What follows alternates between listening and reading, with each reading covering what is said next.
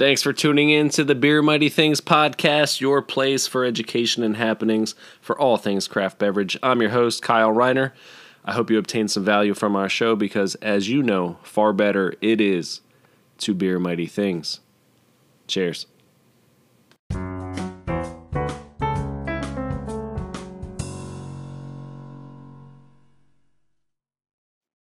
Welcome into the Beer Mighty Things podcast. Today, we're not even talking about craft beverages. We're talking about craft jerky with Chief Trafficking Officer of Righteous Felon Beef Jerky, Brendan Cawley. Brendan, welcome in. Hey, thanks for having me here, Kyle. Very welcome, very welcome. I do love the fact that, for a long time you got the Chief Trafficking Officer as your, mine would say like insurance agent or a podcast host or something, and you have by far the greatest title in an email signature. Well, thank you. I've stuck with that from the beginning, even though when emailing like banks and insurance agents like yourself, it sometimes might not be the most appropriate thing to put there. But do you think that sometimes gets caught in like the filter? They're like, I don't know, there's a red flag. I definitely think not just the trafficking officer, but having the word felon in your actual domain name, I think that has definitely caused some spam. Caused some of our emails get caught in spam boxes for quite some time. Have you ever had a police officer show up at your door and say, "What are you guys doing?" Not related to the name. We have had some police officers drop by the office just for other reasons, but never just for the name. That's pretty funny. We won't get into any of that. You began your business in 2012 with your brother, correct? Yeah, my brother, both my brothers, and a handful, or even a little bit more of a handful than some of my other like lifetime or lifelong friends from down in town. Something like 9 of you? Yeah. There was nine original. The 9? I guess it was eight original founders. Yeah. That's pretty wild. Usually you got 1 or 2. What's that? But usually there's, say 1 or 2 and then. Yeah, this was, thinking back to kind of when we got started, it was, we were young, I think I was 25 at that time. And we certainly never thought of the business growing or even lasting 8 years or growing to where it's grown to today. Really at that time, it was kind of just a joke among friends that grew to the point of actually incorporating. And at that point, it just seemed only right to everyone who kind of helped make jerky at our kitchen in Westchester up until that point to just kind of include them in the charter of the business. And, thankful and fortunate to say today that all those guys are still involved, and we've never really had any sort of, dispute or anything like that amongst the friends. It's all in all, it's worked out really positively through the years, and we've added a couple guys to the team or to the stakeholder team since then. But all for the most part, it's remained the same core group of guys from the beginning. It's pretty commendable. I mean, you don't see that too often. So, I mean, you guys are doing something right. You got a good product. You got good leadership. I mean, you guys are doing things the right way. Oh, well, thank you. So the kind of beginning of this almost start off like a drug deal? It was like you had a, Yeah. So tell me about that. Yeah. Well, I had an uncle who worked in the steel mills out in Pittsburgh. He had this little jerky hustle going on at Luke and Steel, like way back in the day. I was only about 10 or 11, and we were visiting out there one time, and he took me down to his, in the basement where he had a couple different dehydrators running, and he had I wouldn't say, it wasn't an operation, but he definitely had he had a process down going there, and he taught me, his recipe and kind of things to look out for, and like cuts of steak that he used and things like that. And I just kind of fell in love with it as like a 10 or 11-year-old kid. When we got back, I think my birthday was coming around or maybe Christmas or something. I can't remember, but I ended up buying like a little Denny dehydrator with some birthday cash. and just started whipping up recipes at home, in Downingtown. And then me and some of my friends like Tucker Reinhardt and Kyle Whitmore, who are partners today, we started bagging it up and selling it at, around middle school. And it looked very similar to some other things that were being sold at Downingtown Middle School at the time. And so we got caught in the bathroom at one point by a teacher, just like swapping jerky for like a $5 bill or something. And got in trouble for that, as they thought we were, selling weed. Obviously, we got clear to those charges. But to us, from that point on, we just always kind of referred to the jerky as like this illicit substance or this underground contraband amongst ourselves. So even as like we were going to music festivals or ski trips, throughout high school and college, we would all kind of pull our money together and I'd make a big batch of jerky, and we'd still kind of refer to it as, in those terms of like a jerky cartel. So when we actually like revisited jerky production, like 10 years after that, and actually, started to sell it a little bit and kind of saw what was happening in the craft beer world and thought that the craft food world would follow suit, we needed a name. And, we decided just to kind of stick with that, that theme that we had already been working on amongst ourselves for so long. We just decided to kind of roll with that. And that kind of is the origin of, the Righteous Felon name, and then all the characters that kind of embody our flavor profiles. They're all, characters or pop culture icons that kind of have that checkered past associated with them, or could be seen as good guys or bad guys in history, depending on what lens you want to look at them through. And that honestly is where we have a lot of the most fun, is just kind of coming up with those names and coming up with the slogans that kind of represent those names. Can you hit on some of those names? Our first original 3 flavors were OG Hickory, which was kind of just like a nod to OGs from The Wire, and that type of culture. We had Chipotle Guevara, which is a nod to Che Guevara. We had Habanero Escobar, or we still do, which is referencing Pablo Escobar a bit. Is probably our most controversial name. Then our 4th flavor was Victorious B.I.G., which is our collab with Victory Brewing Company. So obviously we're tying in the Victory name there a little bit, and then we call the B.I.G. our beer infused gastronomy line. So that's Victorious B.I.G. We had Marilyn Monroe now. Yeah, Marilyn Monroe just came out, which is an Old Bay jerky, which we were pretty pumped about, just to add the first female felon to the lineup. And then actually, as of tomorrow, we're releasing this guy, which has been a long time in the works. I don't know if this is backwards to you or not. Is that backwards? Al Capone, which is our turkey jerky. Which is turkey with basil infused, an offer you can't refuse. So we're pretty pumped about that one. How do these things come about? I mean, it's phenomenal. I can't stop smelling. Those things are amazing. Where is it? A little think tank going on over there? Is it after hours, after a beer? Like, how's this happen?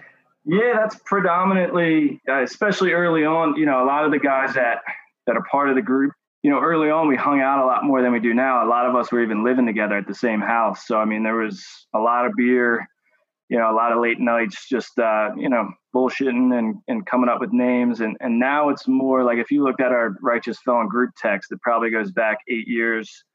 And there's just, ongoing debates, arguments, suggestions of, how to name certain things. And it gets, the stakes, I think, get a little bit higher, and the names have to make a little bit more sense just because we've grown, and therefore, we've seen that the names really have to be representative of the flavor, so that on a more of a mass market, not a mass market, but just, our audience is larger now, and we don't always get the opportunity to kind of explain the reasoning of the name to each consumer. So now we really try to, there's more nuance to the names, and we try to make them, definitely more translatable to like your like an everyday consumer that might be passing it in the store or seeing it on Amazon or however they might encounter the product. We try to make sure that the name really lands to a larger audience,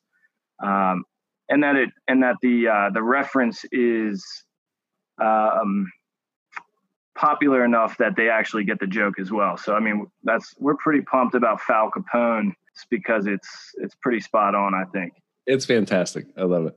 It's funny. We actually Tucker, who's one of my partners and best friends, and he and I do a lot of the brainstorming about all the creative stuff. He's one of the most, if not the most creative person I've ever met.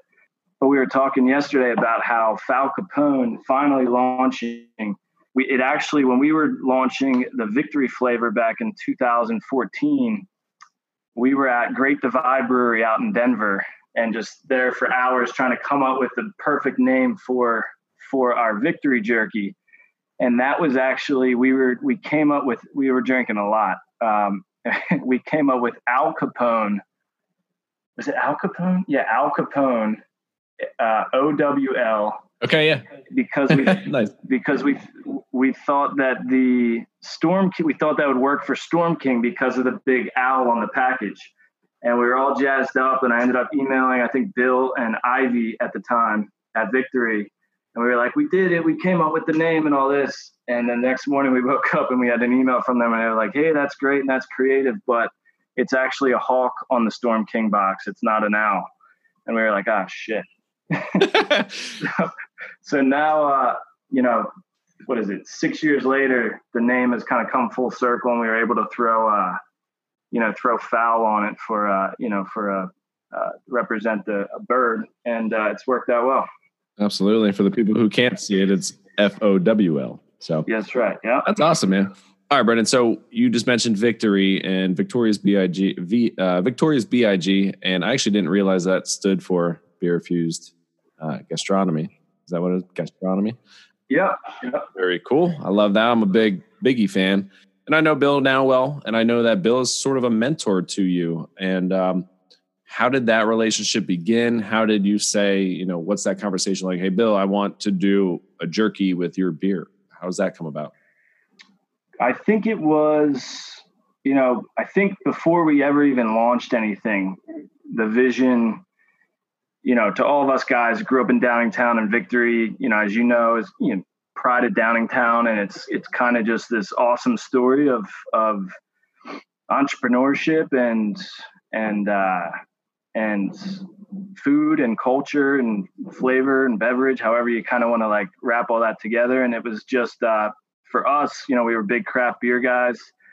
Even in college when, probably 90% of the beer I drank and that everyone else at East Stroudsburg and every college drank was, Milwaukee Beast or something like that. Nice. Me and like my house, we drank a shitload of Storm King, and I had like my college walls were covered in that awesome like black, the cases that it used to come in, that black and red and yellow case. Like that was my wall covering. So long before I ever even had a plan for Righteous Felon, I was just obsessed with Victory. And it was, bringing that up to your school or, where at that point craft was still relatively small, and being able to share like your hometown pride with like other people, and they embraced it too. Just always been a huge fan of Victory. And then, so when the business got a little bit of legs, like early on, and we had a little bit of distribution at, some local spots, be it breweries or like the Bruno Brothers and Carlino's, like the small specialty shops around Philadelphia. It was always in our plans to approach Victory, and we thought we were pretty hot shit at that point, I think, after we had like 10 accounts. So we approached them, and they weren't, they didn't shoot it down right away, but they just said, it's a possibility, but, bring us some ideas.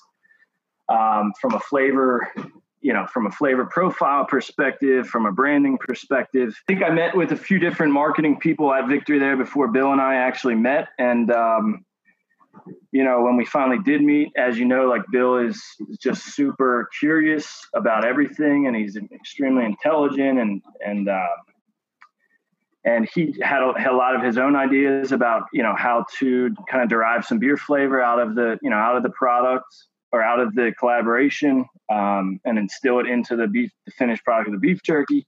So that was really, when we finally came up with Victorious BIG and like the back of the bag story, which I wonder if I have one of those here. I mean, that's something that Bill got very involved in. He had us write it, but he kept pushing back on the edits just to make it really stick. And I think that made us, just that continuous push to sharpen and distill your branding and your messaging, was a great early lesson from Bill. And the product launched and it was our best seller for a lot of years. It's still like one of our top 3. It's still like it's still a favorite among the fans. And was it, I have the back of it if you want me to read part of it. But do you always use Storm King in this, or have you done some variants? It's always been Storm King, which has gotten tricky because they've really cut down on the production of it. In some ways, I think maybe we're keeping it alive a little bit, because I think over the last 2 years we've bought more than any other establishment out there. Yeah, it's always been Storm King. And again, that was just the beer amongst our friends and myself growing up. That was just like the pinnacle of craft beer, this black, opaque 9.1, 9.2% beer. It was just such an anomaly in the early years, the early days of craft beer, that it just really stuck with us. So to be able to use that one off the from the get-go, we were really pumped about. And then it's been great to stick with through the years. I think I have 6 kegs out in the warehouse right now, which, we stare at every day and think about tapping into, especially with especially with COVID going on here. Sounds like you got some work to do. But Bill, that's kind of how we got started. And then with that, probably, I don't know, within year 1 or so, I was able just, as we were growing and facing some tough decisions, just business-wise, I think I reached out to Bill once just to see if I could bend his ear about something. And he was more than, accommodating, and we got lunch and we're able to talk through stuff. And he's just, I think he's kind of like one in a million as far as the skill set and the attitude and the enthusiasm he has for the industry and for food and beverage in general. I mean, each time I speak with him, you kind of feel, you realize how much more you have to learn about business, life, and I mean, really everything. The guy's just, he's an anomaly. He's well-rounded. He's very genuine. He's open to new ideas. He keeps his, options open. And like you said, you sent him, you were like, hey, I got 10 accounts. I'm hot shit. I want to work with Victory. And most people would be like, either just ignore your emails or say no. And they were like, all right, well, show us what you got. That's right. Cool. That's cool. Everyone's going to give you that opportunity. And then he comes from a graphic design background, in his earlier. Yep. Yeah. And that's, I think that's easy to forget because he's so good at a lot of the other, core business functions. Yeah, he does have that background. We've actually been hanging out a lot recently because we've been doing these, every Wednesday we do these, Victory beer and artisan snack bundles that we deliver out to a company who's hosting like a weekly happy hour for all their remote employees. And so that's just like 2 or 3 hours each Wednesday. We just get to hang out and talk and pack boxes. Now, is that part of your, fueling the front lines, the COVID-19 project you're doing? It's actually separate. We have a lot of different projects going on at the same time here, but they're all kind of related to this idea of care pack, getting people snacks, through the mail or basically doing their food shopping for them, just because of obviously the climate out there. And, I think across the board, e-commerce is seeing a surge, and we've certainly, some major channels of our business have gotten, turned upside down, but, there's other ones like grocery and Amazon and e-commerce that have done well, since this happened. But, what we're doing with Bill is really just supporting some local corporate customers that are nice enough to host these happy hours for their employees each week. And basically, Bill is coming up with what beer he wants to feature each week, and then we work together to kind of pick the snacks that we have in the warehouse here that best accompany that style of beer. And the recipients of this have just been. We thought it was going to be like a 1 week thing, and we're going on week 5. And now we've added two more companies that have like signed on for it. So it's been really fun. But obviously for me, the best part of it is getting to hang out with Bill for a couple hours and basically learn from him. Yeah, it's like getting an MBA for free. Yeah, exactly. Not for free. There's no such thing as free lunch, but And not just that, but he's a pretty good warehouse worker too. You're putting him to work. So we're getting some free labor out of it. Can you talk about your snacks? Because we're not talking about, butterscotch crimpets. Yeah. So we built the, Righteous Felon business, which is just beef jerky and other meat snacks and whatnot for 5 or 6 years. One of our like sales representatives during that time was Dan Klausner, and he was kind of taking our product and selling it to to specialty retailers around the country. But he represented a lot of other really cool like niche craft food brands, just like Righteous Felon, but in other categories. And at some point after working together for 6 months or so, we realized that there was probably a good opportunity of, instead of us being a supplier of his, if we actually kind of merged our expertise into one entity. And Dan ended up joining us, and he kind of runs the entire partner brands division, as we call it, which is just all the non-Righteous Felon or non-owned stuff that we carry and that we distribute through our sales networks right alongside our jerky. And the brands that are in there, it's just, oh man. I mean, so I'm looking at them, you got the hospital snacks, you got vegan snacks. I mean, you're looking at, we're talking about Hippies, we're talking about Dang, we're talking about Smart Sweets, Organic Mango, and yeah, you guys are crushing it. I mean, you have different target markets, you have something that fits. It's all great branding, but it all makes sense. A lot of times you can get a lot of different brands and they don't mesh well. Right. You guys have done a really good job of creating that, bundled package.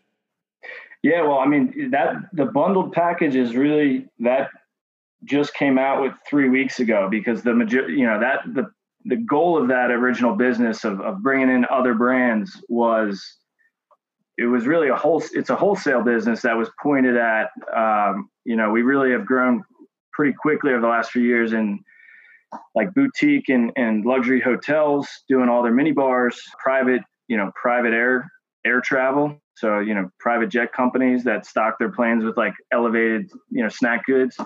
And then Dan has also broke into the professional sports teams as well, where we're now supplying, 20 or 30 different pro sports teams around the country with this collection of not just small batch and craft, but, healthy, low sugar, high protein, gluten-free, all the modern sort of, features that people look for in healthy eating is really the niche that we're trying to fill. And as if you think about those 3 industries, professional sports, hotels, air travel, and corporate offices, which was like our bread and butter, they all completely closed like within the course of a week. And that was what triggered us to, really switch the strategy from a wholesale business to business endeavor into these bundled snacks for e-commerce. And it's, we're still kind of thumbing our way through it, but the initial launch has been awesome. And, obviously the market, just the state of the market helps that, because people are looking to purchase things online, but we also think it's a pretty good offering and pretty good value to the end customer. So we think we hope and think that it can be a long-term offering that we offer, through our websites to the end consumer.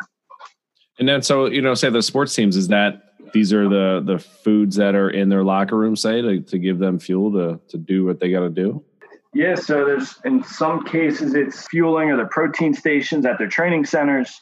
In other cases, it's their every flight that they are traveling for a game.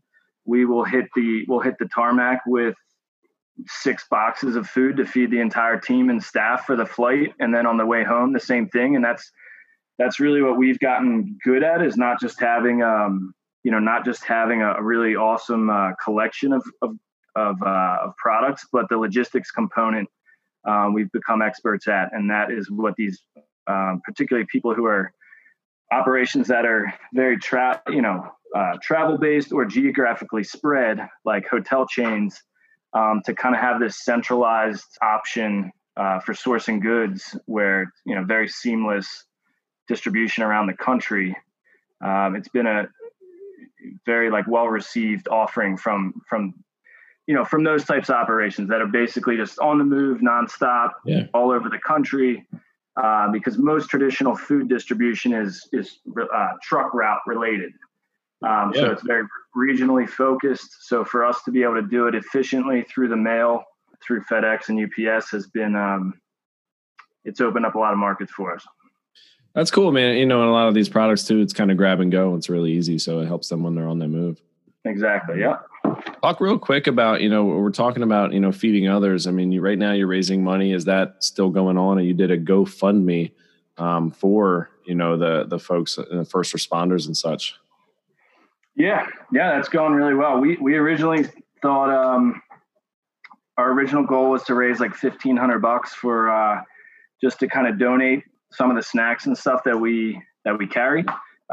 We were thinking Chester County and Lankenau and UPenn and Jefferson and stuff. But I think the GoFundMe is now right up around 6K. So we've surpassed that original goal pretty quickly, and I think now our target's 7,500.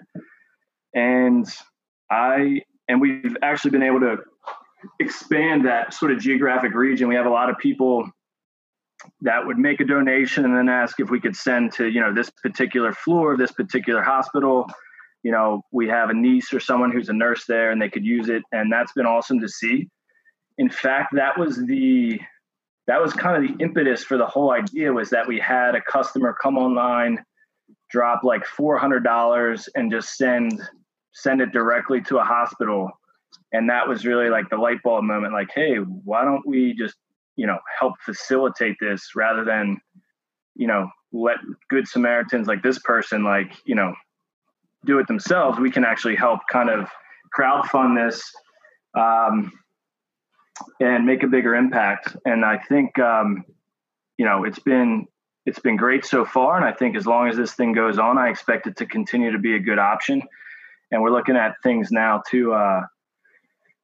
or ways now that we might be able to add some other PPP or PPE stuff to the boxes that, because as much as these guys like beef jerky and snacks, I think, masks and gloves and things like that are more critical. And we do have some relationships with, with manufacturers that can produce those things. So that's kind of the next stage that we're looking at now is masks, and throw some sanitizer in there, something like that.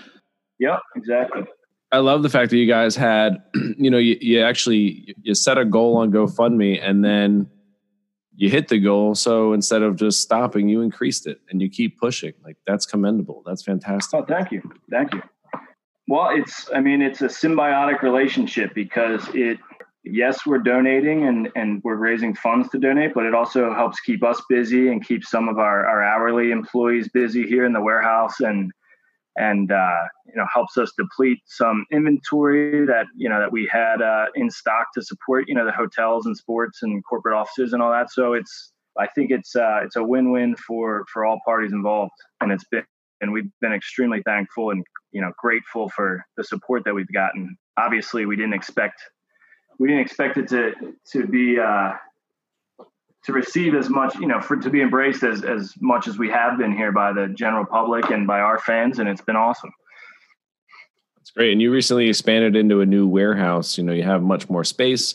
You got some shelf space, you got more products. So how has that expansion really helped with this? Because if you didn't have the space, you might not be able to do what you're doing right now. Yeah. We made the decision a year and a half ago. No, probably December of 2018. So yeah, about a year and a half ago. We used to outsource our fulfillment, just like a lot of smaller e-commerce or, single SKU brands do.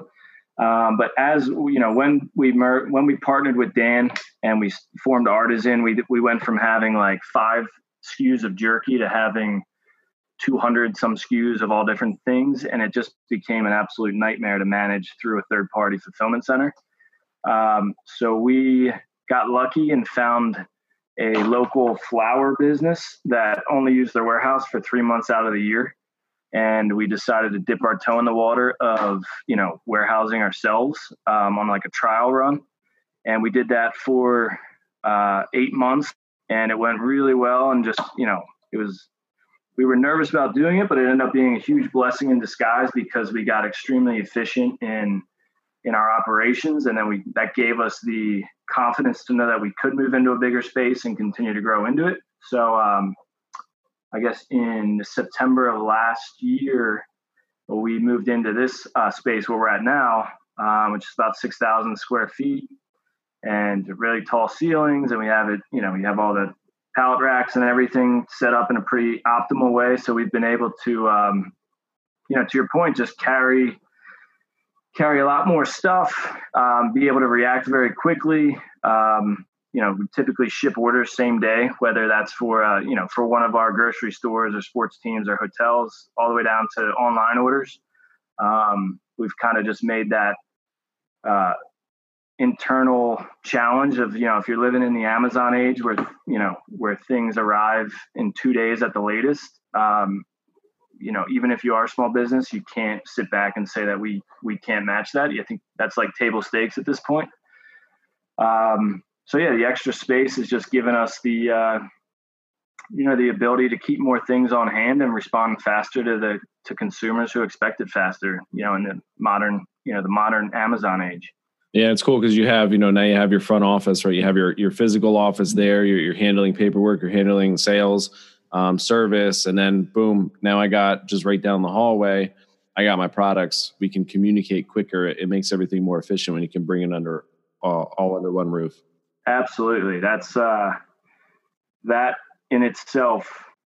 Yeah. I mean, that you can't put a price on just how much the communication has improved and the responsiveness to just making game time decisions, because you can see your actual inventory, real time, as opposed to relying on a report from like a satellite warehouse, or even driving, a mile away to your other location where the warehouse is. Just having everything under one roof has just been tremendously improved efficiency. Awesome. And speaking on the roofs and the shelves, your product is found in all sorts of places, grocery stores and such. But, the neat thing is that, you stick within that craft culture. And what happens is when I walk into a brewery, I'll order a beer, and then I look to the shelf there. I'll look next to the taps, and there's packs of Righteous Felon beef jerky. So, not everybody is doing what you're doing right there. You're cultivating that culture of, hey, the person who likes craft beer probably will like my product. So let's put them side by side. Yeah. I mean, and I think the other part was that during the time when the early years of the company, I think myself and all of our partners were spending a lot of time at breweries. So it just, it became an easy write-off to, if we could get a display place behind the bar. But, I'm kidding there, but yeah, I mean, there's definitely a demographic correlation. Craft beer drinkers, we think, are very much aligned with our target market for our style of beef jerky. But there's some other things too that made that like an attractive kind of sales channel for us. And it's, one of my favorite business books is Blue Ocean Strategy, which I would recommend to anyone that's looking to get into business. But it's just about kind of going where the competition isn't, particularly when you're small and you don't have the resources to really go head to head with the incumbent players of a particular category. And we kind of just saw craft beer, aside from this perfect alignment of target demographics, a real necessity. There should be salty snacks behind a bar. If someone's, particularly if the brewery doesn't have a kitchen, which a lot of new breweries don't, they're typically concerned about getting the beer operation up and running and dialed in to make sure the beer's of high quality. And that's where you see like a lot of the food trucks, will be the initial, kitchen, so to speak, for a new brewery. But we saw it as, why not have this shelf stable, salty snack, spicy snack that's going to, allow you to keep your customers in their seat longer, so they're not walking down the street to grab a slice of pizza or something. Yeah. But two, there's no other competition there. If we want to go to a grocery store, there's 50 other brands, and every one of them pays, $15,000 a peg for that shelf position. Just the, law of big numbers, you're not going to sell as much if you're one of 50. So we saw it as a way to say, look, you guys need some snacks here. We'll give you this cool display. We'll give you this product that's proven to work. It's worked at a lot of other, breweries that are similar to yours. And if it doesn't work, we're happy to come and buy it back from you. It's a hard thing to say no to, because we make it pretty low risk for everybody, particularly Jerky. I'll say also, when you are applying for a brewery license, I think the G license requires, space for 20 seats and food, and pretzels or popcorn constituted food. And personally, like, I don't really care for popcorn. I don't really eat pretzels, and I would much prefer to have jerky and get that, 20 grams of protein, et cetera. Yep. Yeah, no, absolutely. And that's another reason why we saw the opportunity to carry more products as the right move to make, is that we just created a more holistic solution for places like breweries, right? Instead of buying beef jerky from us and popcorn from John's Popcorn and granola bars from so-and-so, we made a pretty easy, modern platform, online platform where you can go and buy all those things at wholesale prices, and they'll be there, next day or 2 days. And it just streamlines your entire food operation. So you're not spending all your time like, managing 10 different vendors just to set up your snack bar. Yeah. Love it. All right, cool. And then real quick, we'll just hit on the quality of the jerky. It's not mass produced in some mega factory. It's not sitting here with chemical preservatives. It's got high grade ingredients, and so sugar has been introduced to jerky. Can you tell me a quick little bit about that? Yeah. Well, I mean, the key pillars of what we look for in our jerky is from day one, we've always sourced our beef from Rosetta Farms, which is out of Moncton, Maryland, and they are all natural Black Angus farm, and they don't use any growth hormones or antibiotics. And they also dry age all their carcasses for 21 days before it's actually sliced and packaged for retail or for food service. And really for us, that does a couple things. It's one, just the natural feeding and the pasture raised, we believe, just delivers a better all around flavor. We think, happier cows equals better beef at the end of the day. Two, the dry aging is really tenderizes beef, and it also accounts for losing about 6% of the water weight before it's even shipped to us. So that almost creates like a sponge for the marinades that we create. And that's one of the reasons why we've stuck, with them, aside from them being awesome guys as well, is that it just creates, we think, the best beef jerky that you can have. And then as far as the other ingredients, we really try to keep it to a minimum as far as the other things that we add. So we use soy sauce, garlic powder, onion powder, all things that you would find in your cabinet at home. And we do use brown sugar, which you asked about. And I think it's because we've had conversations in the past about other competitors using having a very heavy hand with sugar. And without getting into all the mathematics of it, it's just sugar weight is much cheaper than beef weight. The more sugar that you can kind of get to absorb into the protein, that's going to add up to your ounces per bag. and that allows you to put less beef per bag. So that's been a strategy of a lot of kind of the bigger jerky companies out there, is just to load up on sugar. They can put out more jerky with less beef jerky in it, essentially, and less quality in a way. Yeah. I mean, a easy way to understand is like if you start with 100 pounds of raw beef as your batch, typically we'll yield about 40% on that, which means we get 40 pounds of jerky, and we've lost 60 pounds of water weight.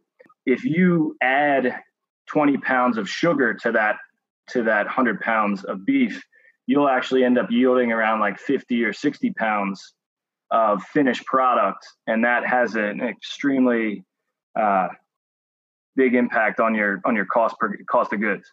But sugar does a lot of other things too, in all foods. But for a shelf-stable product like this, you're really trying to balance the acidity and the salt with the moisture of the product, and the sugars. And sugars helps you kind of achieve that perfect balance of toughness and softness, not only when it's first made, but as it sits on the shelf for 3, 6, 9 months sometimes. That balance of sugar and salt and vinegar and some of the other acidic ingredients that are in there, it just helps stabilize the products on the shelf for the long term. And obviously, like what we think is the perfect bag of beef jerky should have a little bit of spice, a good bit of salt, some of that umami from the soy sauce, and a little bit of sourness, which we use vinegar, heavy hand of vinegar in our recipes. And then obviously you do want some of that brown sugar and molasses type sweetness, and that creates a pretty awesome punch of flavor if you can balance all those things. I learned a lot about jerky just in the last 2 minutes. Yeah, I'm sure the listeners will love it, man. This is great. Thank you. Cool. So you had mentioned Blue Ocean Strategy. I do have that book on my shelf. It has not been read yet. It's on the list. But while I was in your office the one day, I noticed you also have Small Giants. Oh, dude, yeah, I love that book. What do you love about it? Well, I mean, I think that how much time do we have? I think it's a very interesting look at the modern perception of what a successful business is, where there's so much focus on growth, top line revenue. The majority of the biggest companies in the world right now don't necessarily have a positive P&L, and yet they're, embraced for it. Amazon's profitable now. Facebook's all, they're all profitable now. But for a very long period of time, and it happens a lot in the food and beverage space, it happens a lot in the beer space when you look at some of the huge acquisitions like Ballast Point a few years ago, or, any of those kind of large 7, 8, 9-figure acquisitions. It's primarily been about top line revenue, not about profitability or managing your business responsibly for shareholders, for employees, for customers. And Small Giants, I think, kind of just shined a light on that said, look, just because the rest of the world is kind of pushing you towards 5x year-over-year growth or 10x year-over-year growth, it's still your decision, and you can still have a great small business that makes a lot of people happy, that makes you secure, and from a career standpoint, that makes your employees happy and proud to work there. And you don't necessarily have to subscribe to this idea that it's a billion-dollar company or bust. So I've always, I like that book a lot. That was one of the first books I read when I started this whole thing. And one of the other ones I can see behind you there, which is Brewing Up a Business, which is kind of funny. That's how I ended up going to Germany with Bill and Sam and Greg from Stone a couple years. That's another podcast, man. That's such a cool story. Holy shit. Yeah, that was an awesome. What an experience. I interviewed a guy the other day. So it was one of your favorite things. He said, I did an interview, I had, it's Nate from GK Visual, and he'll be on here. he did the port in PA, did the documentary about all the breweries in Pennsylvania. But his favorite interview was, he sat with BB King on a tour bus and talked to him for a while. You got to travel with 3 of the top brewers in the freaking country. Like that's another podcast, but that's such an experience, man. Yeah. It was really awesome. We were very lucky, right time, right place. But if I didn't read the book, I don't know if I ever would have, it wouldn't have happened without the book. Cause that's what started the original conversation at Firefly with Sam. I love it. But yeah, that book, I really like that book. And I got a whole bunch of books that I could go on for. But Blue Ocean, yeah, I highly recommend Blue Ocean. Well, I don't know if you read it, but I see Nelson Mandela's on your website, and he says he's quoted here. When a man is denied the right to live the life he believes in, he has no choice but to become an outlaw. And I'm literally, I went and grabbed it off my shelf. But A Long Walk to Freedom, which, I mean, dude, this guy was in prison for 27 years. Yeah. And came out of it, being positive and giving and loving. And it's just so interesting how in certain times and, it's really all comes down to your mindset. Yeah, I have not read that one, though. I have been reading about Nelson Mandela recently, but I probably should pick that book up because one of our newer products coming out is biltong, which is South African style jerky. And it's most likely going to have Mandela in the name. So we like to be pretty educated on the characters that we kind of depict on our packaging. So that's one that I have to, I definitely want to dive in and learn some more about him. Love it, man. Awesome. Well, where can we find more about Righteous Felon and Artisan Brands? I would say, given the time frame, or given the state of affairs that the world's in, our website, righteousfelon.com, is great. Artisanbrands.com if you're a wholesaler, or if you're a retail, that's our wholesale site. We just rolled out a 120 store program with Giant Foods, where we have a full end cap that has all 12 of our Righteous Felon products on it, which is an awesome program. We actually installed that over the last 2 weeks in the midst of the whole coronavirus thing. So shout out to our team who was out there and hitting 10, 12 stores a day doing these installs. And then Amazon Prime, we have our full product line up there, and that's, price matched to our website. So if you're more comfortable with Amazon Prime, that's definitely a good spot to give us a try. Love it, man. Well, kudos to you guys for, your leadership, sticking together as a large group of folks over a long period of time. That's hard to do. Your knowledge for nutrition and beef, and your caring about the product itself, the packaging, caring about the people on the front lines right now. I mean, you're putting others first. And I mean, that's what it's all about, man. So thanks for doing what you're doing. Well, thank you so much, Kyle. We appreciate it and really appreciate you having me on to talk to you today. Yeah, very welcome, man. Thank you, man. I'll talk to you soon. All right. Thank you.